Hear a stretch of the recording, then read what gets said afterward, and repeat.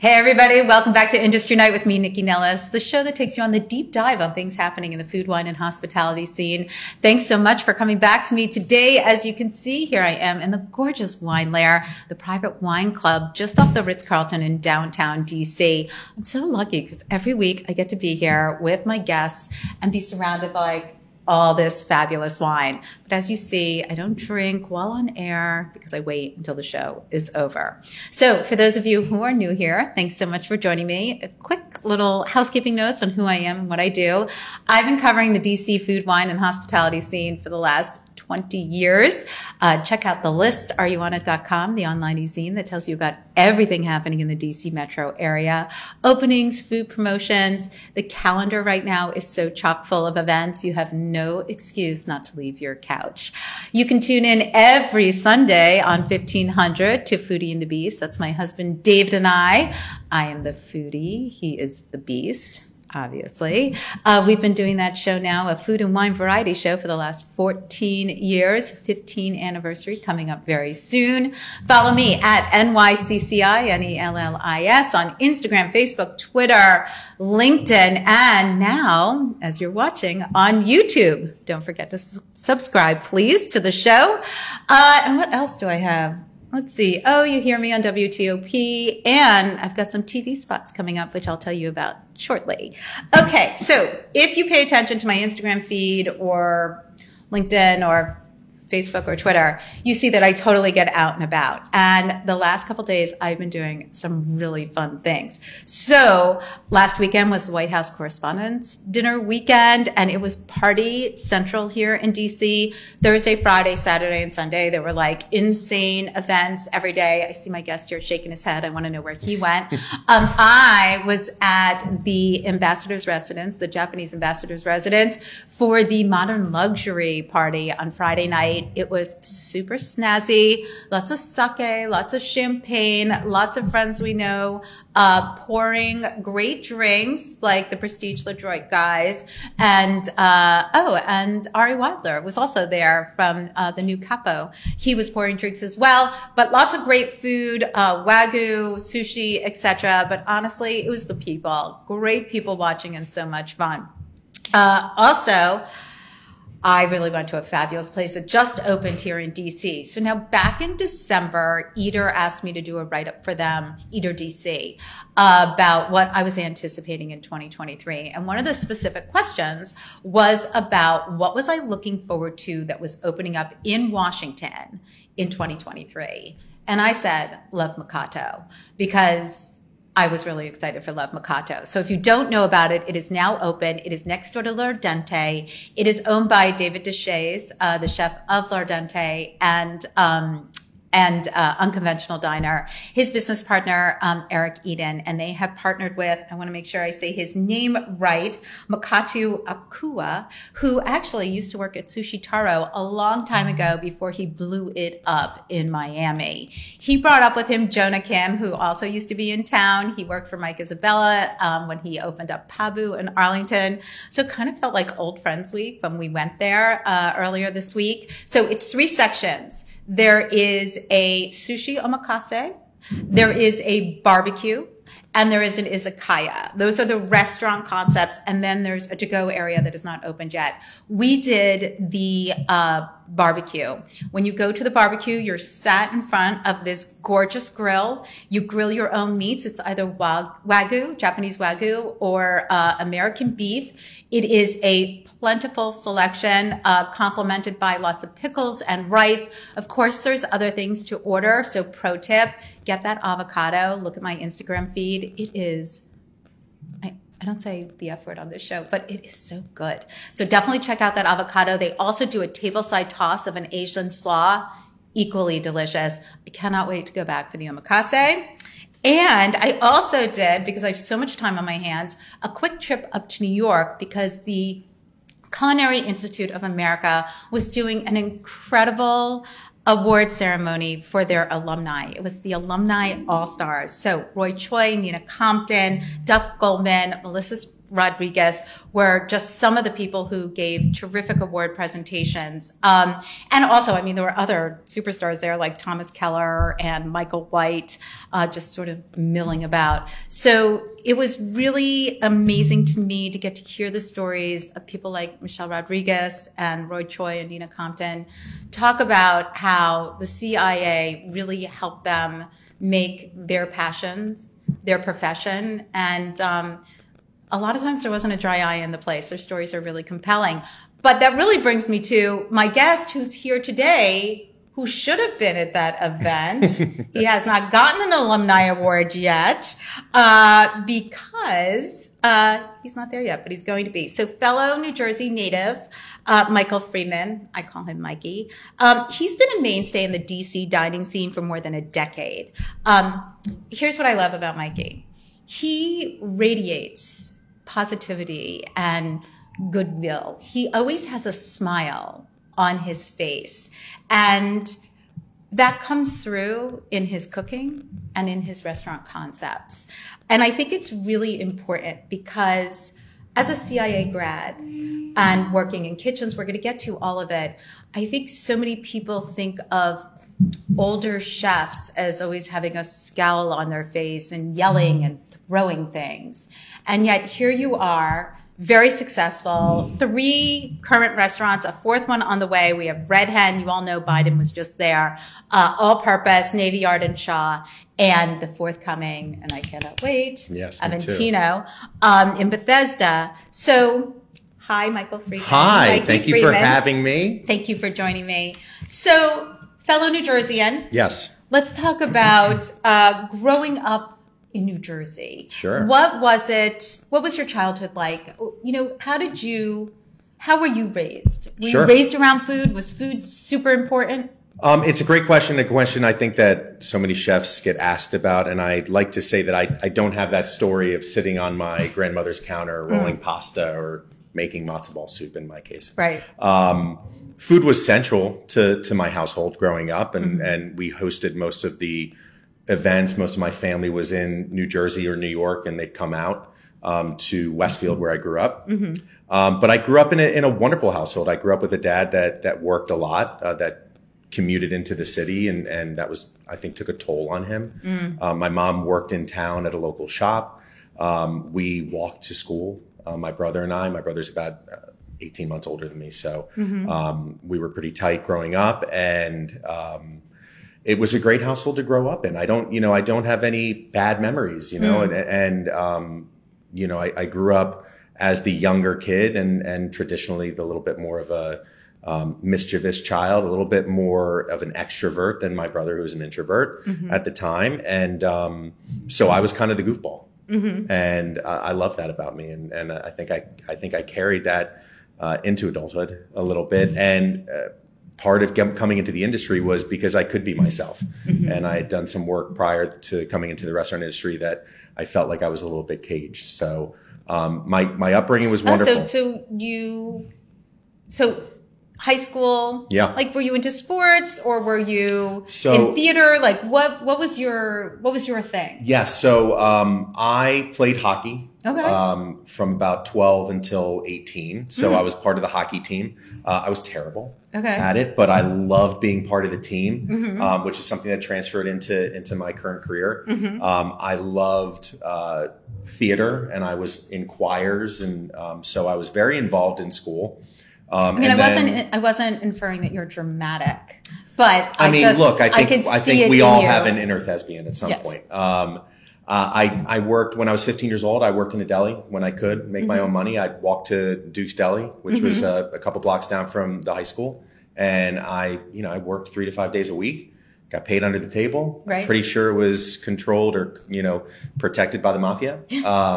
So literally every month there was a guy that came in. New Jersey. A guy came in with a suit, and the owner, George Snell, would just say, "Hey, look, like, make him this order," and just hand it to him in a box. And I'm like, okay, that works for me. That's cool. But I loved that part of my career as well. I kind of outgrew it when I was ready to go to college. And, my brother was, like I said, he was 18 months older than me. He skipped a grade. And he was always, I think, thought of in the in the family as like the kind of dedicated, driven one from a business standpoint. I like to say that my brother like was born ready to work, and loved the idea of business. My grandfather was a very good businessman and ran a wiring company out of New Jersey. And my brother kind of sought to follow in his footsteps in terms of kind of being successful in the business community, which he still is now, working as a private investment banker in New York. But my parents like to say that my brother was going to be a banker and I was going to make ice cream at Ben & Jerry's. Right. So that was kind of the dichotomy in the household. To make you feel like that I'm the eldest. Yeah. So my sister's a lawyer, the middle one, and my brother, the youngest, is a doctor. So, my parents used to sort of be like, I have a lawyer, I have a doctor, and I have a I have a creative. Right. And I went to college. I went to Boston University. I went to Simmons. Well, there you go. Yeah. I mean, I didn't do poorly in high school. I was a good student. I went to Boston U with no idea what I wanted to do other than meet girls. And I graduated with a communications degree, so PR and marketing degree. Scooped ice cream a lot in Boston and had a really good time doing that. You did live that Ben & Jerry's. I did for a short time. Right? Yeah. I think There's a Ben & Jerry's in Kenmore Square. Yeah. I think they pictured me in like overalls with like a big hulking beard and, like stirring a big vat of cream. But, I never got that far into the job. But, I graduated and didn't really know what I wanted to do. I didn't know how to get into PR or marketing. And, I ended up working for, excuse me. Yeah. I'm so glad you're so comfortable. I ended up working for Viacom. I was selling radio airtime right out of college, and I absolutely hated it. It just wasn't for me. It sounds soul-sucking. It was, and it really was. And it kind of led me to quit and reassess. I ran out of money in Boston. I moved down here to D.C., where my parents had moved from New Jersey down here for my dad's work. And they had an apartment right outside the city, and I lived in the apartment. My dad said, look, if you're going to be here, you got to get a job. Sure. And I remember being really stressed out. I didn't really know what I wanted to do. I was living in the guest room in my parents' apartment, and my mom had all these cookbooks. She was a great cook, still is a great cook. And she always collected cookbooks. And so I used to read these cookbooks at night, and this was the pre-cell phone days, the pre-DVR days. Like we had books and we had TV. But let me just pause you for a second. Sure. Where were you on eating? Did you like to, when you were in Boston? Yeah. Did you like to check out the new restaurants? Was that like, I grew up in a family that was all about that. Right. And I still to this day, when I look at my college life, I'm like, who paid for dinner? Like we were at every new restaurant. I was with a crew that was really into food. That's awesome. So my question is I see you reading cookbooks in your early 20s. Sure. But how did you feel about eating? I mean, we always appreciated really good food. My dad was from the Bronx, and grew up, in a conservative Jewish household, but within this major Italian community right off Arthur Avenue. Sure. And so, his desires to go out, were large. So he wanted to always go out. And he was of the Frank Sinatra realm, where he wanted to put a suit on and go to a steak dinner or go to a fancy Italian restaurant. And so we did those things. As kids growing up, we went into New York City and went to places like Fresco, and all the different Midtown spots. Yeah. And we went to fancy places around New Jersey. And I remember those experiences and loved those experiences growing up. Looking back on it now, I think they were formative. Sure. Going to college, certainly I was on a shoestring budget, and I was eating out of the student dining halls, and I really wasn't, I wasn't reaching out for the newer restaurants. I don't think I felt like I was even allowed in them at, let's say, 18 or 19, right? I wasn't like of the level.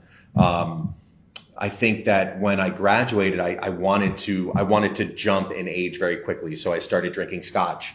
I started trying to find out what was my drink. I was drinking martinis, and trying to slam them down because I didn't know what I was doing. That gives me a headache just thinking about it. I mean, so I started to cultivate some of those things after graduating from college and wanting to be a man, wanting to kind of make that transition from like this young 21-year-old kid to someone that was respected, so to speak. And that's what kind of drove me into wearing a suit and tie and going into a cubicle job.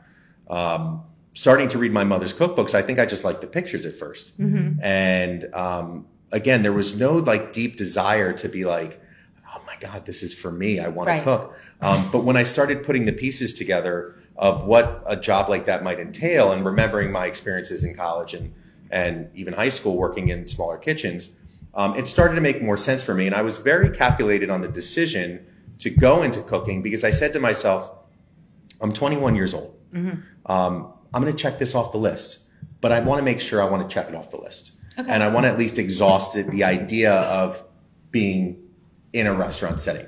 I'd never been in a professional setting like that before. And so I sought out to find a job.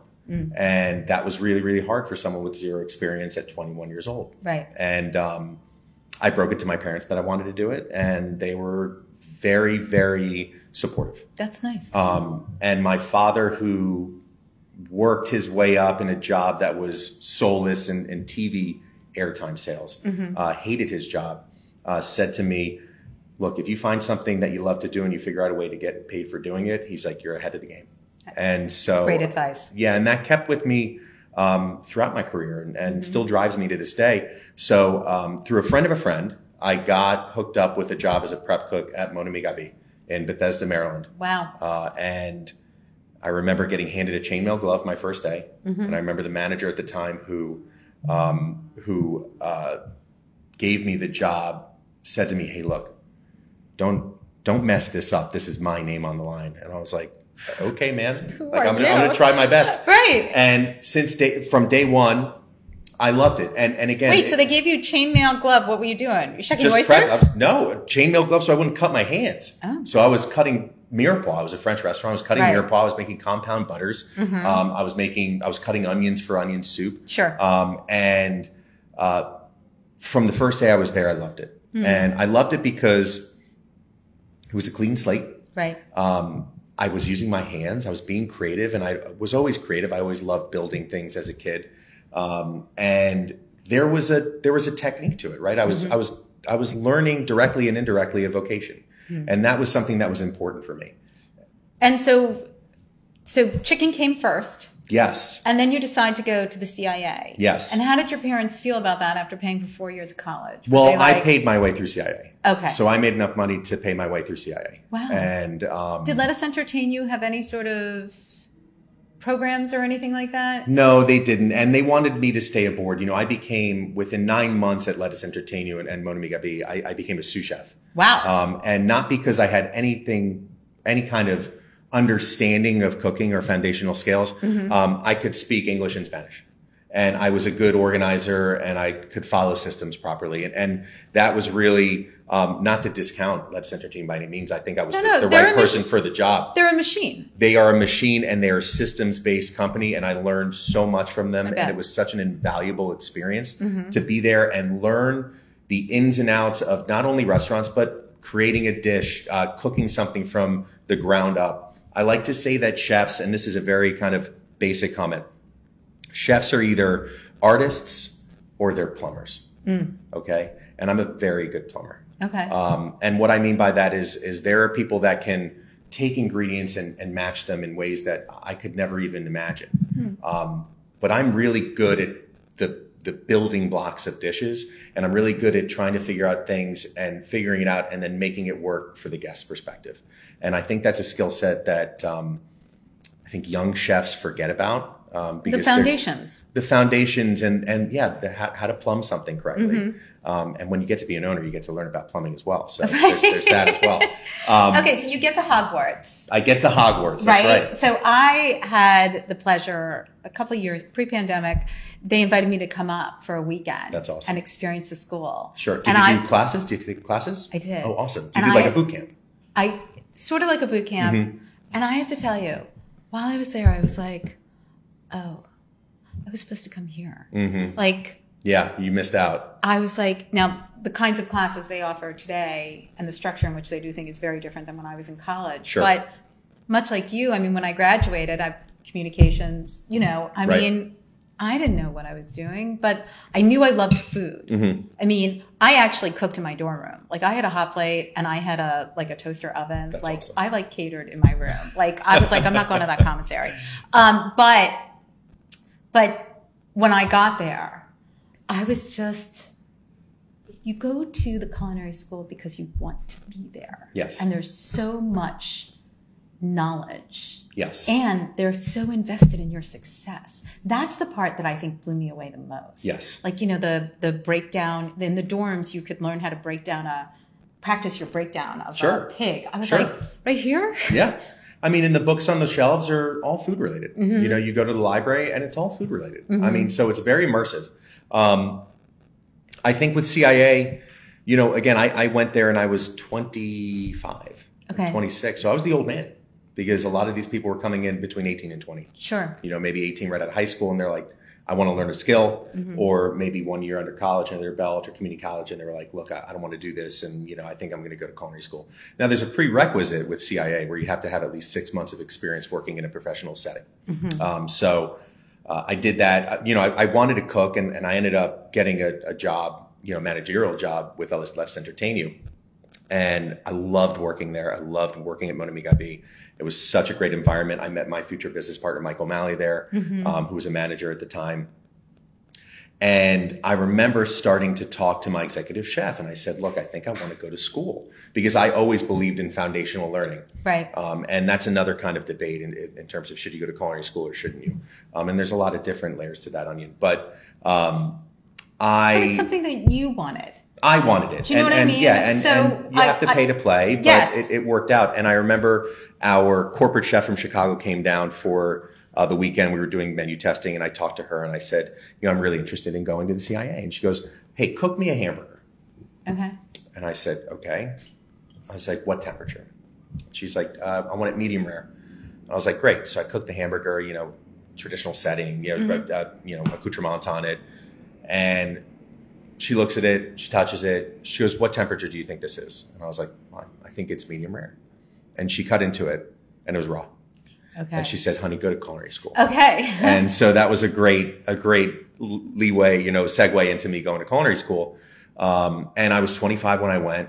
I was one of the older students, and I wanted it really badly. I loved it. I loved the learning. I did the homework all the way through. I was doing stages on the weekends in New York City. I was helping other people. I was helping students out. I'd already kind of understood a lot of the cutting and the knife skills. Sure. So going through skills 1, 2, and 3 were very fun. It must have been so I don't want to say self-satisfying, but when you find it and it clicks, it must feel really good. It's a warm, fuzzy feeling, right? And look, I get that warm, fuzzy feeling every day going into work, and look, some days are colder than others and some days are hard, but that's like, I like to say, everybody's like, oh, the restaurant industry is so hard. I said, well, if you want to be successful in anything, it's going to require sacrifice and a different set of stresses and strains. This is just my path. There has to be challenges in life. If you want to be successful, there's going to be. There has to be. It's just that nothing comes free and nothing that is successful comes easy. I agree. And I loved culinary school. I graduated at the top of my class. I made a lot of friends. Can we just talk for a second, though, about your stages over the weekend in New York? So did the school help you? Did the school want you to have those things? Or did you go to the school and say, I want stages? And they're like, okay, here's our alumni. Right. Call them. Like, how did that work for you? So CIA is wonderful in doing that. And they have a huge network and they meet in all cities. They meet here in DC. Right. I didn't go that path because I talked to individual chefs that I was working with or who were my professors at the time. And I said, hey, look, I'm going into New York this weekend. I'd love to stage at a restaurant. And they're like, well, I know this person, this person, this person. I said, great. And so I'd go into New York and I'd do a stage. So when you did a stage, for people who, like, we all hear about stages. Sure. But I don't know if the layperson really understands what a stage is. Sure. Do they pay you? Are you just thrown to the wolves in the restaurant? Like, they don't put you on the grill, right? Or do they put you where they need you? Like, what happens in a stage? So there's no definitive answer. Okay. And I hate to say that because I'd love to give you something that's really clear cut. Stage is short for a stagiaire, which is basically someone that is able to enter your kitchen and you work without pay. But your payment is education. And your payment is knowledge and your payment is connections. And that's those three things are what builds great success. And for you to do that, for any cook to do that, I think is invaluable. It really helped me not only as a student in CIA, but I staged all throughout my career. I wish I could still stage, just to meet people and see different techniques and see how a different kitchen might operate. Inspiration, but also how would I make myself better or my business better? In many ways, I do stage by doing events in other cities with other chefs. Sure. And so I'm able to learn things from other people or see how a kitchen is set up and be like, wow, that's really smart. And then bring that knowledge back and be able to make myself better or my company better or the people that work with me better. But some stages I've done, they're like, hey, you're on Family Meal and you're cooking for everybody tonight for pre-shift. Wow. Some people are like, hey, I need you to help plate up on amuse-bouche. Some people were like, get off the kitchen line, just watch. Some people treated you really nicely. Some people didn't even see you.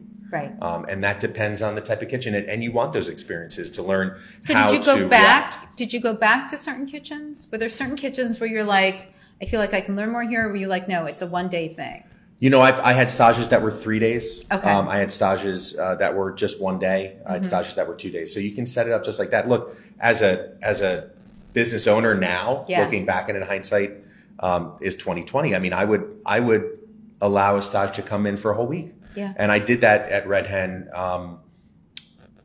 for even a cook that wanted a job with us. I said, hey man, I don't have anything available. And he was like, well, can I continue to stage? And I'm like, yeah. And this guy staged for like 2 weeks.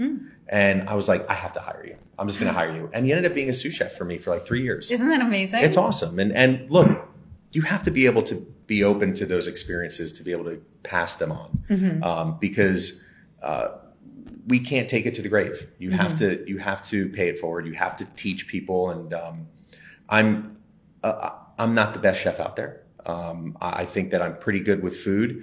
I'm really good with culture. I found throughout the years that I'm really good in building great teams, really good at inspiration, and really good at building really great systems. I like to say that my restaurants, and I have 3 going on Aventino and AP Shop to make 5. And I like to say that my restaurants are corporate systematic style restaurants masked in independent neighborhood joints. And that means that we've had enough experience in systems and management to build a safety net for every kind of situation that comes our way, so that the culture in the restaurant's great. The people in the restaurant are happy. They have a great work-life balance. And those are the things. It doesn't matter if you cook the best dish that you've ever, like that anybody's ever tasted. Right. If you're not good at the other stuff, you will fail. I agree. And so you have to have a really great foundation, not only in the understanding of how to cook, but how to treat people well, how to write recipes correctly, all the nuts and bolts. The restaurant business is just that. It is a business. Right. It is no different than someone running a hair salon or a paper company or anything like that, or a private investment firm. It's all about people. Well, I was thinking about your brother. Yes. You compared yourself to your brother, but at the end of the day, you have become a businessman. I have. It's just affected differently. Yeah. So let's talk about, you leave culinary school. You're doing all these stages.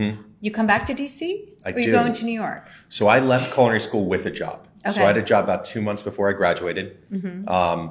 Jose Andres came to CIA and did a demo with Ruben Garcia, who's now one of my close friends. Right. And who I adore.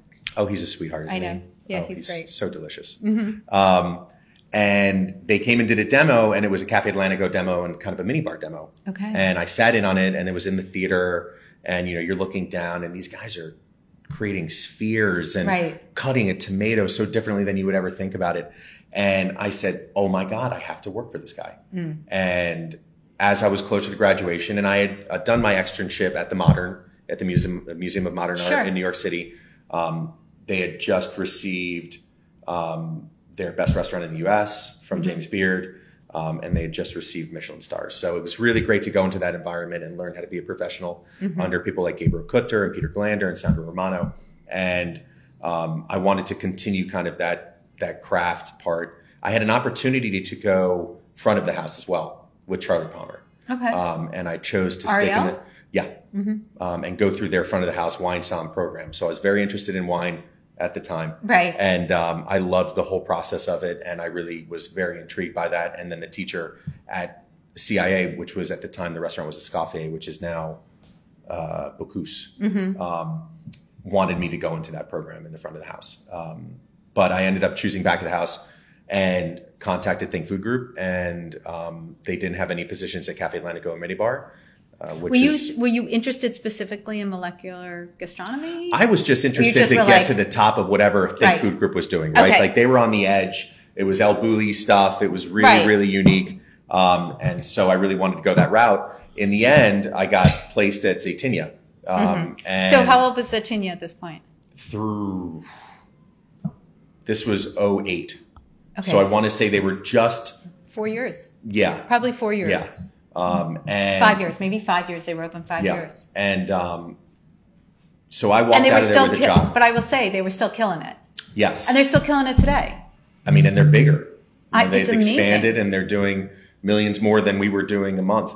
But, for people who don't know, when Zaytinya opened in Penn Quarter, which at the time was sort of this new, restaurants were opening up in Penn Quarter. It was brand new when that was happening. Yes. And Jose opened up a restaurant that not only featured the food of Greece. Correct. But also all the wines were Greek. I mean, he was hardcore on it.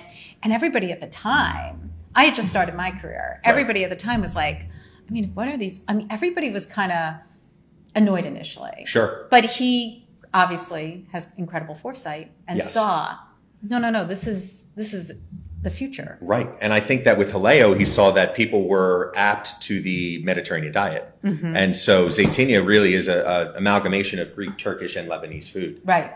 And so you're very correct. Like the wines were Greek and Lebanese. And Lebanese, yeah. And it was such a unique place to work, and I loved it.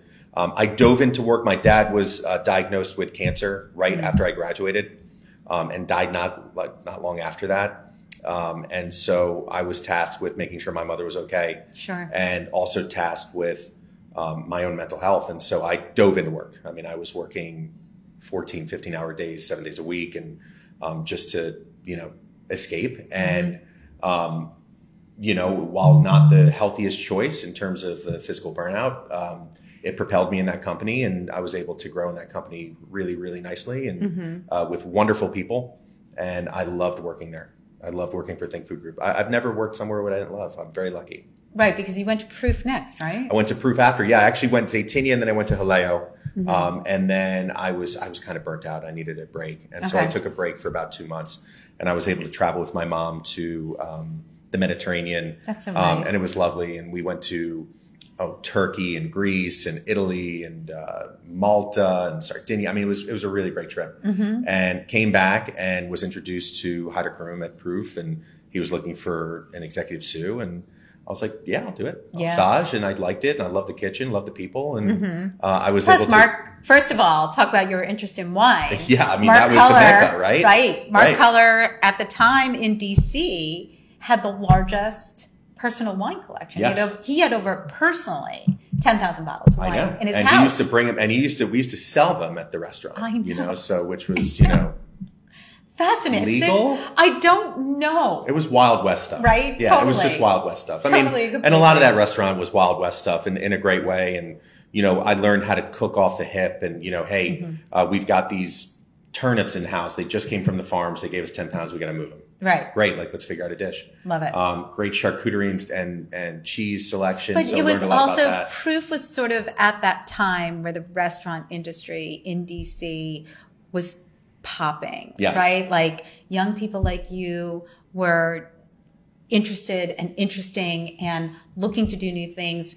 Sustainability was a huge, sustainability, whole animal, like all these sort of words now that were like, yeah, no duh, like everybody's doing that. Right. But it was all new then, local, working with farmers, like all that kind of stuff was now becoming part of the fabric. Right. And I agree with you in fabric nationally, but in DC, it had been something that we were doing for a while. I mean, I was doing whole animal butchery at Zaytinya since I started. I guess nobody was just talking about it. Right. And we were spit roasting whole lambs and lamb shoulders, and we were getting whole porks in from Bev Eggleston.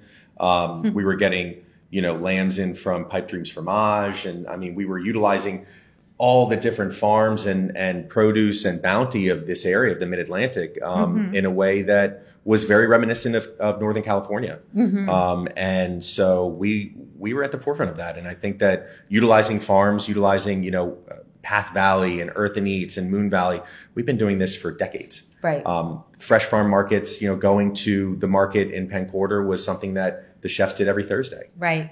So these you were still things. See them walking walking around with their carts and picking things up. Very reminiscent of Union Square, in New York. So these were things that we were doing for a while, and New York had been doing them for much longer, but not talking about it. But when it became part of that national fabric, sure. I mean, I think DC got a lot of press. Well, but I also think you have. Maybe we could talk about it then and now have it be part of the conversation because you had a more educated food consumer, a more educated diner. In DC. Nationally, Food Network, for better or for worse. Right.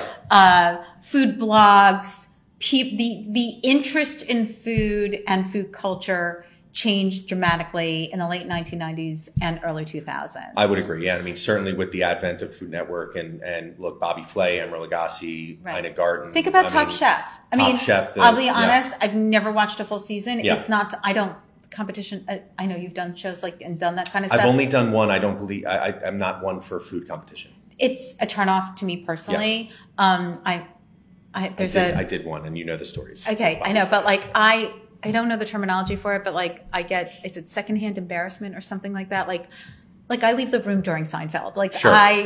Do you know what I mean? Like when George does something stupid, I'm like, I can't watch this. Yeah. So competition shows are not for me. Sure. But they're superstars. Chefs are superstars. It elevated everybody. Gourmet magazine in 1999 or maybe 2001. I went to one of their big events as I was launching the list. And so it must have been 2001.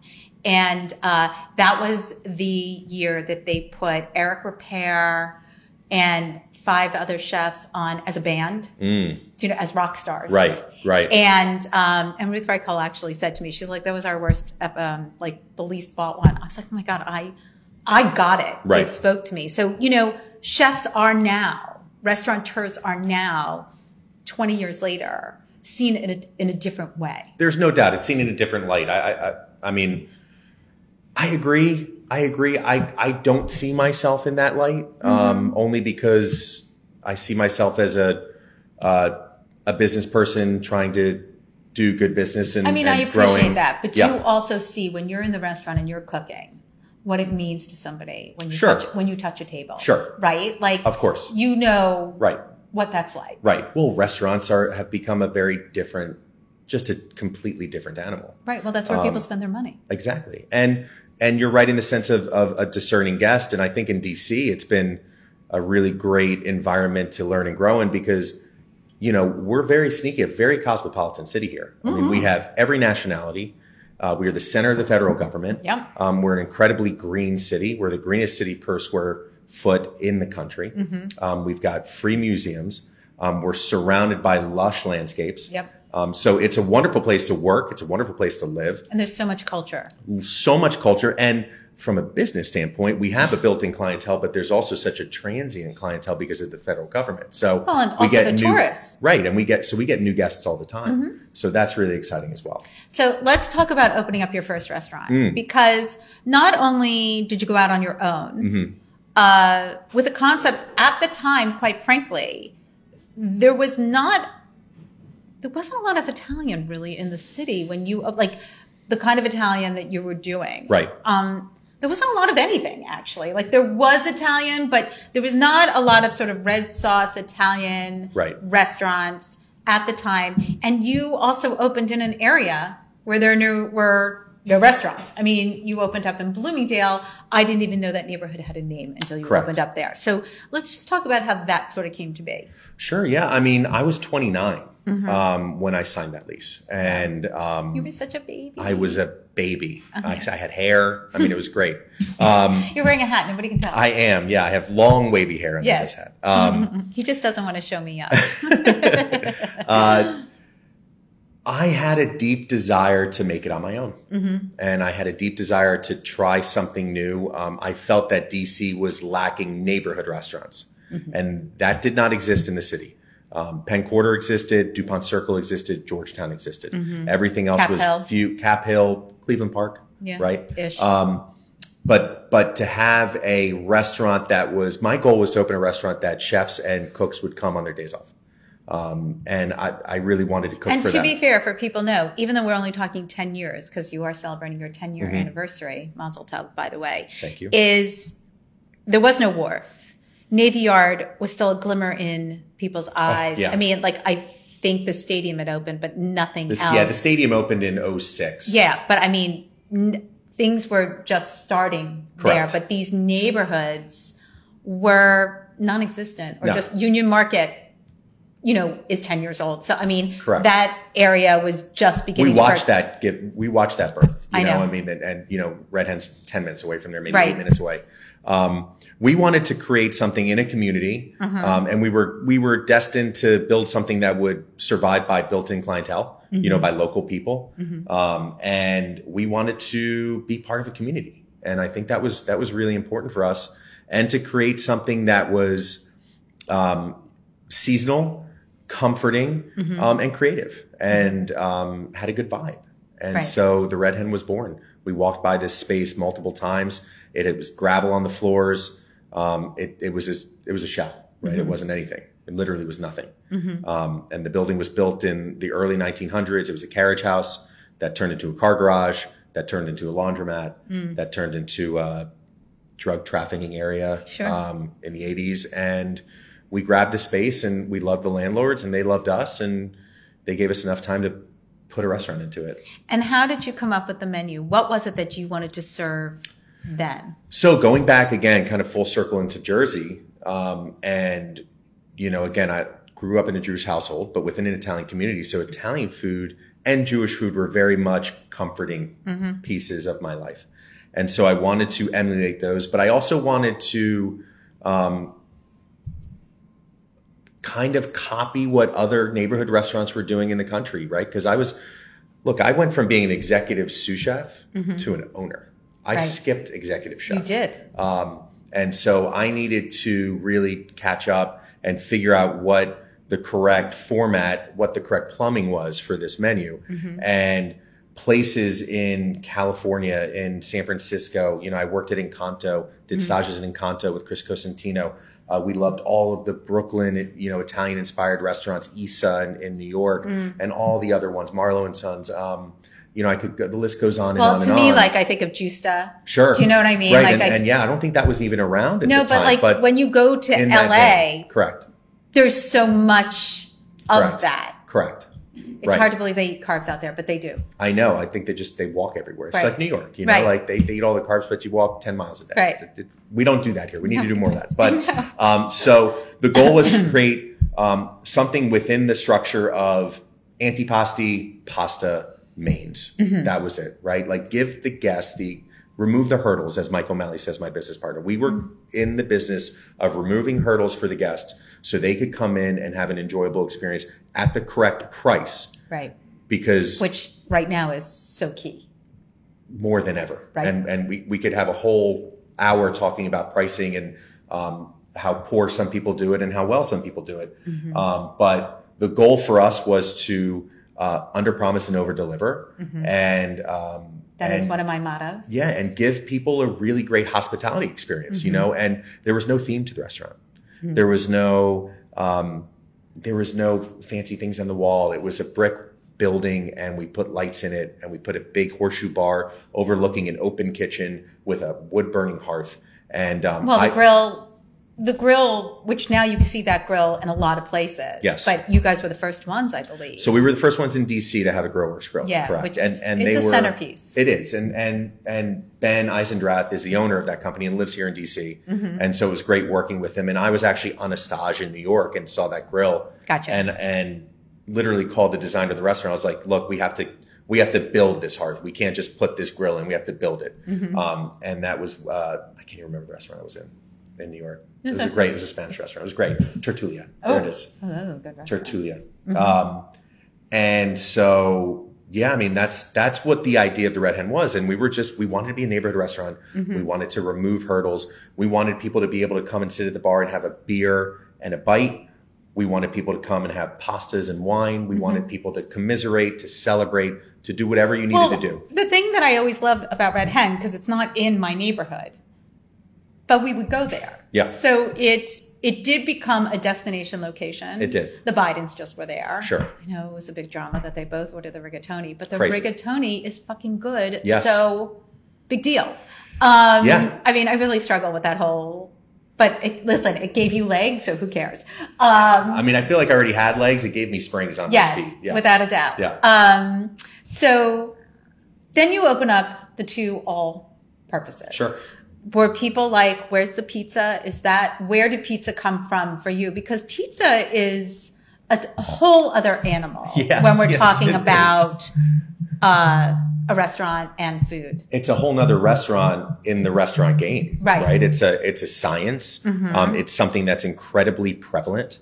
It's something that everybody has an opinion on. Yes. And so pizza came about because Mike O'Malley and I were sitting at the bar at Red Hen after service one night, and we had looked at this space in Shaw. That was a hole in the ground. And we'd gotten in front with the developer, and they were like, look, we really love Red Hen. We'd love for you guys to do something here. We know how close it is to Red Hen, so we know you're not going to do that. But the space is yours if you want it. And Mike and I were talking, and Mike and I, as I said, we met at Mon Ami Gabi. We became very good friends, and we matched our days off. So we'd have our days off together, so we'd hang out. Because, you know, if you're restaurant industry buddies, like, you're buddies. Right. And we're still buddies. You know, we still zets each other, and we're like old souls together. And we'd go to Tuami's almost every day off, and we'd go there. We'd eat as much as we could. We'd drink as much as we could. We'd stumble down to bourbon after for a drink. Sure. And we were talking about how kind of convivial that space was. And I was like, I mean, what about, like, do we do pizza? And it was like, oh man, we got to do pizza. That makes so much sense. And then from there, it became a little bit clearer in the sense of why we should do pizza. And with all purpose, I like to say that it's a love letter to my youth growing up in New Jersey and New York. And at the time, everybody was doing Neapolitan. It was the rage, right? Everybody had the dome oven. Everybody had the pizza kissed with smoke. Yes. Obviously, Tuami's was paramount in that craze here in DC, being open over 20 years. Peter Pastan might be one of the best chefs in America. Yep, without a that doubt. consistently gets, in my opinion, overlooked. But the way that he cooks, the style in which he cooks, and the generational gift that he's given with his son is incredible. But I said to myself, if everybody's doing Neapolitan, we're not doing Neapolitan. So smart. Just doesn't make sense to be another fish in this ocean. Let's change it. And deck oven pizza was what we grew up on, right? Yeah. You went to Jersey, you had a slice. Pizza Palace. For me, Ferraro's, Cosmos, Gennaro's, Right. which all became names of pizzas when we opened at All Purpose. And so it took me about a year and change to develop the dough, to be elevated and in the right style. And then we opened up All Purpose. And we were able to give the guest a new experience and give the community something new to be excited about. But also in the same vein of Red Hen, you opened in an area that at that point in time, correct. I mean, Buttercream opened up with you know, next door to you. Sure. But there was nothing. Right. Shaw 14th was not Street was all the rage at the time. right. Logan Shaw Circle. was not Shaw yet. Not it yet. was coming. Correct. And now obviously it is. Again, a neighborhood Correct. that really, it had a name, but nobody could tell you the confines of it. Correct. Do you know what I mean? Yeah, we became a neighborhood joint, and Right. that was the goal. Right. And we were able to do that. And then you execute down at the Navy Yard. We executed down at the Navy Yard. Yeah, we had an opportunity in that building as well to open up on the river. And again, going back to that idea of when we opened up Red Hen, where someone would say like, hey, you want to open up a restaurant on the Anacostia River? I'll be, you have to pay me. Right. I mean, a lot of money to do it. But, I couldn't even, listen, I was in on a pitch meeting because they wanted my advice. Yeah. And it was about that area before any of it was built up. They were going to do, it was before Union Market, but they wanted to do a food hall, which was a national trend that DC did not have at that time. And I was like, I mean, I hear what you're saying, but I'm not driving just don't down see there. it. Like Yeah. I could not see it. Yeah. And I've told this story before. When Union Market, when Jody McLean and Steve, whatever his last name is, when they were going to do Union Market, they did a dinner at Sidra Foreman's house in Shaw. There was nothing. Right. And there was a bunch of people there. I don't know how I got invited, but I was there. And it was like the Sweet Green guys before they were Sweet Green, and like Septime Weber from the ballet. It was all these interesting people. And they presented Union Market. Mm-hmm. And they had bought the 11 acres. And they were like, this is going to be the meatpacking district of DC. And they were in the process of building Union Market. They were saying, this is going to show you that if we build it, they will come. And every time I go down to the Union Market district now, I'm like, God, they really did it. I wish that person had laid out to me what the Navy Yard was going to be. How many phases it was going to be. Oh, do you know what I Navy mean? Yard, yeah. Like, I did not know. Sure. Like, I bought what Jody was selling. Sure. I was like, she's going to do it. It's Right. going to work.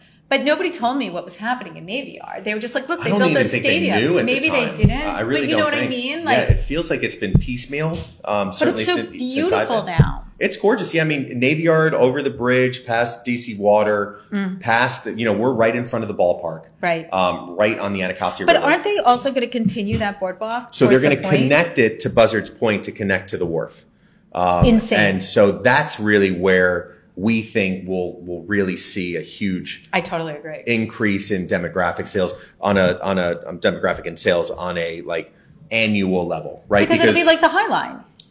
Correct. Do you know what I mean? One would Because hope. it's aesthetically pretty. Yes. So people want to walk it. Correct. And it always amazes me that the value is not placed on the water to begin with in this city. I agree. And that it, it's and it taken just this long. Never has. I mean, maybe Georgetown, but I mean, Even. it's But been a now, while. but Yeah. it will all connect. Yeah, and the So Wharf cool. has done a phenomenal job in that build out. Mm-hmm. Navy Yard's done a phenomenal job. We're right in the middle of Navy Yard and the Wharf. Yeah. And MRP's done a great job building these buildings.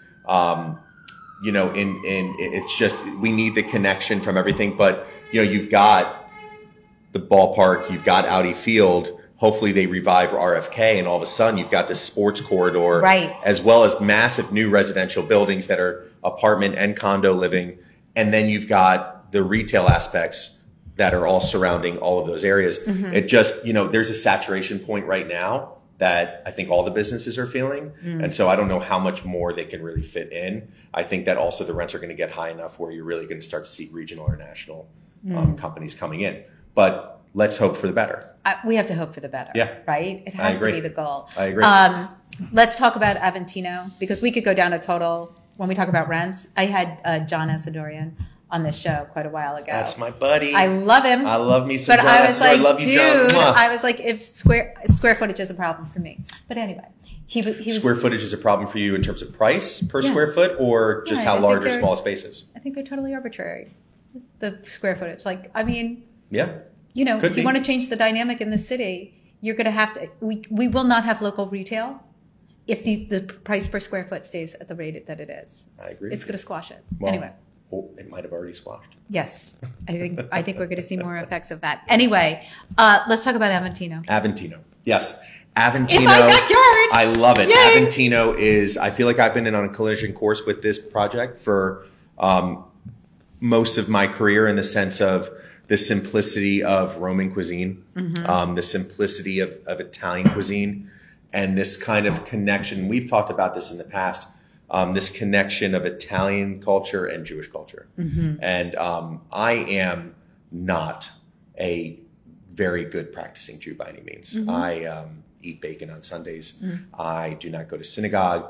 I am not a good Jew on paper. Certainly I have faith. You're not religious. I'm not religious, but I love my faith and I love my culture, and I've always been dramatically influenced by it in faithful ways. And so this idea, growing up in New Jersey and having family, generational, grandparents and great grandparents in New York, there is this parallel road, these two parallel roads that Jews and Italians walk, and they never really meet in America, right? They move to the U.S. They set up camp in the Lower East Side in Little Italy, so right next to each other. Most of the Italian areas in the country are usually sandwiched with Jewish very true. areas, and but in Rome, you have the second largest Jewish ghetto in the world, the first being in Venice, and so that to me is where they sink. And so it's a really interesting kind of point to start from. So Aventino is going to be a Roman Italian restaurant with an interest and journey into the foods of the Jewish ghetto and the reasonings behind some of those foods. So, I think for some people, though, when they hear ghetto, they think the 1940s. Like, sure. Do you know what I mean? But do the Jews still live in that part of Rome? Yes. Okay. But, in the 1500s, the Jews were moved from Aventino, which is one of the hills of Rome. Right. And they were moved into what is now the Jewish ghetto in Trastevere on the other side of the Tiber. And we called Aventino what it is because it sounds great. It's got a great It is a great name. feeling. And the Palatine Hill overlooked Aventino. So the emperor actually looked down onto the Jews. And then the Pope moved the entire community to the ghetto. And the interesting story behind that, I think we've shared this with you before, is that, they couldn't remove the cemeteries and the bodies in those sacred lands. And then in the 1920s, that land was bought by a nonprofit, and they planted a massive amount of varietal of roses. And in what were the cemeteries. So much so now that it's the largest varietal of roses in the world. Wow. In one place. And there's a huge rose festival in Aventino every year in Rome. But as an homage to the culture and to the community that lived there in the 1500s and before, because Jews were the workers that helped to build Rome. And they were brought back from the Holy Wars from Israel. As an homage to the Jews, when you look above, the pathways in the rose gardens are in the shape of a menorah. So, wow. Yeah. So very, very powerful. That is.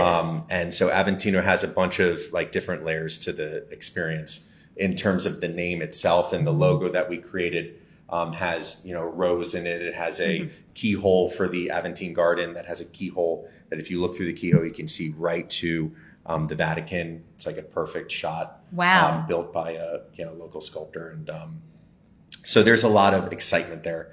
And how are you executing the food there? What does Roman Italian mean? What is the Jewish influence that you're looking to add to it? Sure. So Roman Italian cuisine is a very simple cuisine that moves around the seasons. So not unlike what we've been doing at Red Hen for a decade. But it gets a little bit simpler and a little bit more bold in its flavor profiles. From a antipasti standpoint, you're really looking at lots of vegetables. So the Romans love their vegetables. You go into Campo de Fiori in the farmer's market in the spring and summer, and it's all I'm just thinking is artichokes. So lots of artichokes, zucchini, squash flowers, eggplant, tomatoes, herbs of all different kinds. And then you go into the pastas, and there's kind of like the four major pastas of Rome. You've got alla gricia, which is, really let's start with cacio e pepe, which everybody knows about. Not everybody, but most people know about cacio e pepe, it's pretty which popular. is cheese and pepper. Yes. The next level off of that is gricia, which is the addition of guanciale, which is widely used in Italian Roman cuisine. It is the cured pork jowl. And then you've got amatriciana, which is the spicy tomato and a little bit of chili flake with the guanciale as well. And then you have carbonara.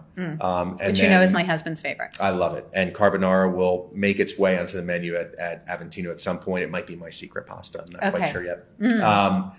And then, the segondis, or the larger plates, will incorporate, different types of fish that might have a lean into salt cod, which is a huge, bountiful product in Rome.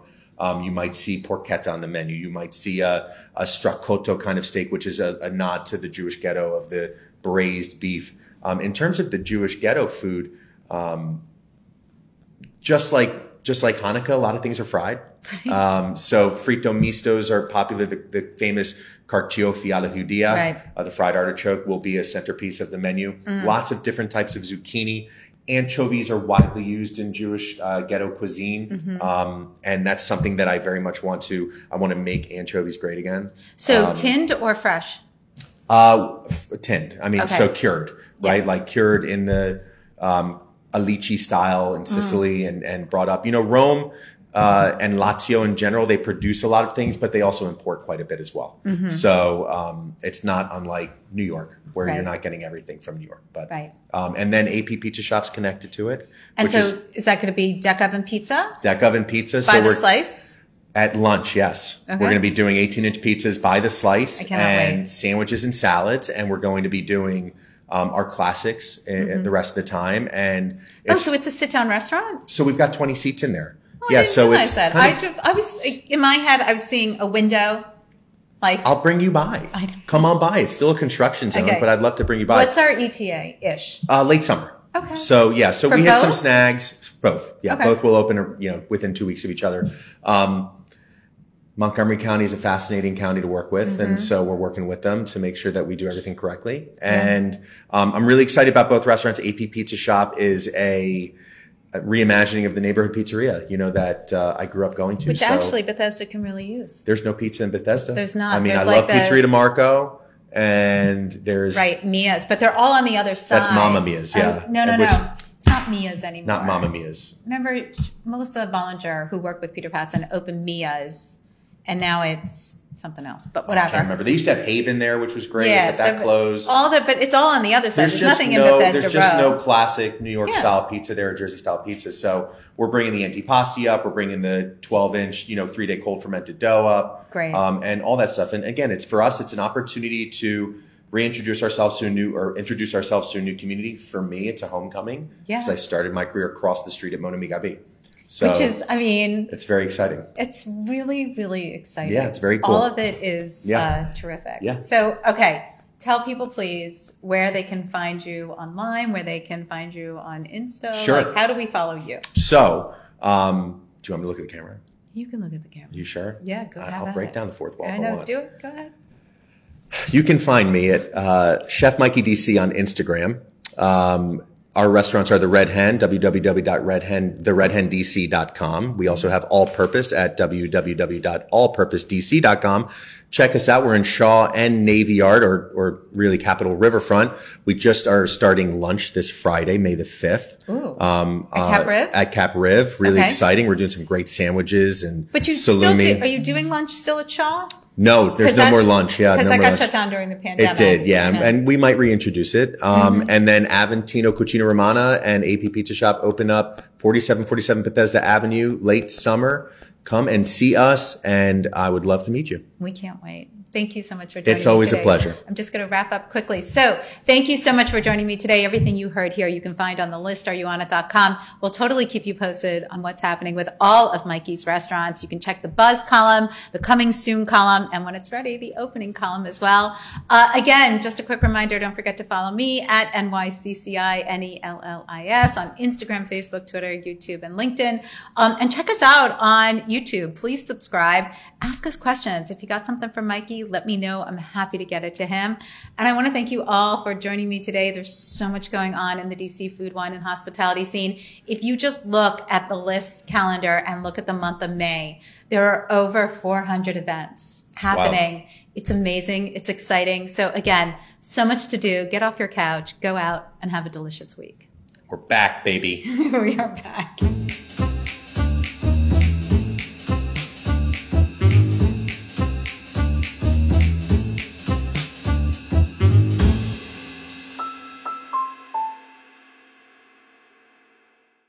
Produced by Heartcast Media.